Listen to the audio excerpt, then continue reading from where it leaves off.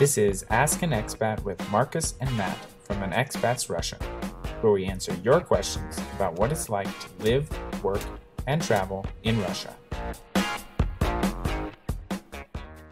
Hi everyone, welcome to this episode. Today we're going to answer the question, how many countries border Russia? The answer might come as a surprise to some of you actually. We get this question kind of often actually. I'm a bit surprised. Anyway, Marcus, what are the 14 countries that border Russia? All right, so if we're going, west to east, so we'll start off with the Nordic countries. Actually, Norway goes way up, connects with Russia. On the map, it might not look like it.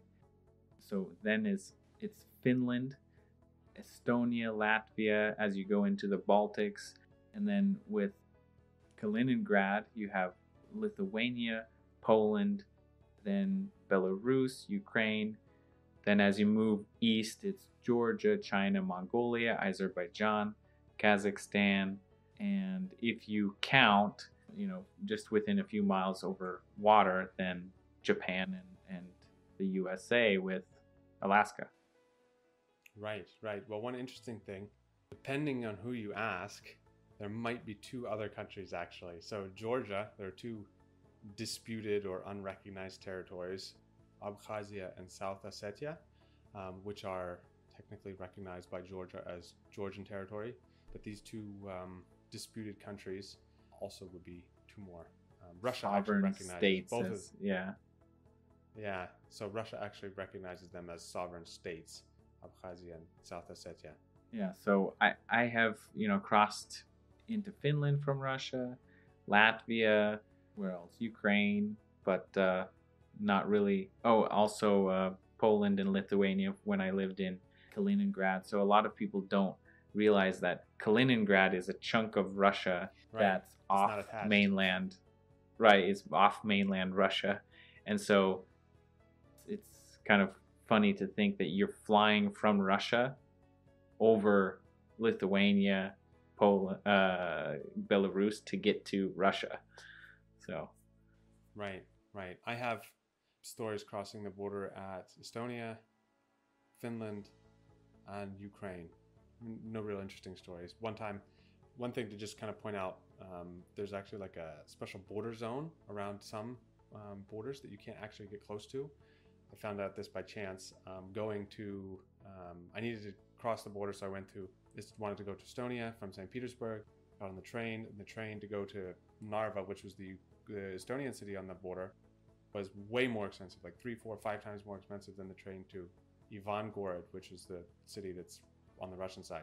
I wanted to save a bit of money, got off the train at Ivangorod, and I bought my ticket to Ivangorod. Well, it's a restricted area, and I got stuck there for a number of hours. I could talk about that in another video. I think we actually did discuss this in a video about crossing the Russian border. But generally, my favorite observation is that when you're crossing the land border in Russia, maybe it's actually a bit different in Ukraine, but because I've only ever crossed by train, so you don't actually stop at the border. You stop at like the last stop before the border and then the first stop after the border.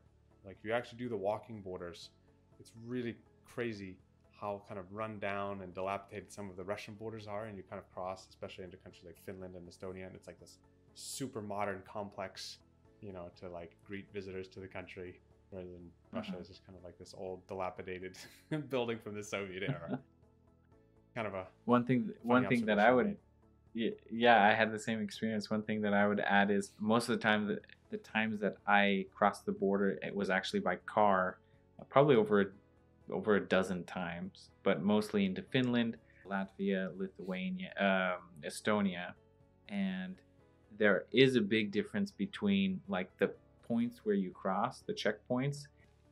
There are two in Finland, one is less traveled, and then in Estonia we took one that was kind of out of the way, but it was actually faster because there wasn't, a long line. So it does depend on the checkpoint that you go to, and you can go online and check the cameras if you're driving by car, at least how long the line is, and you can plan ahead.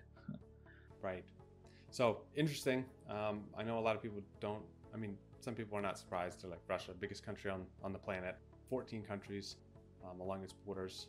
But some of them, I think, it come as a surprise. Most people don't think of Kaliningrad, for example, like you mentioned, as part of Russia, but it is. Right. So we hope you enjoyed the video, and we'll see you next time.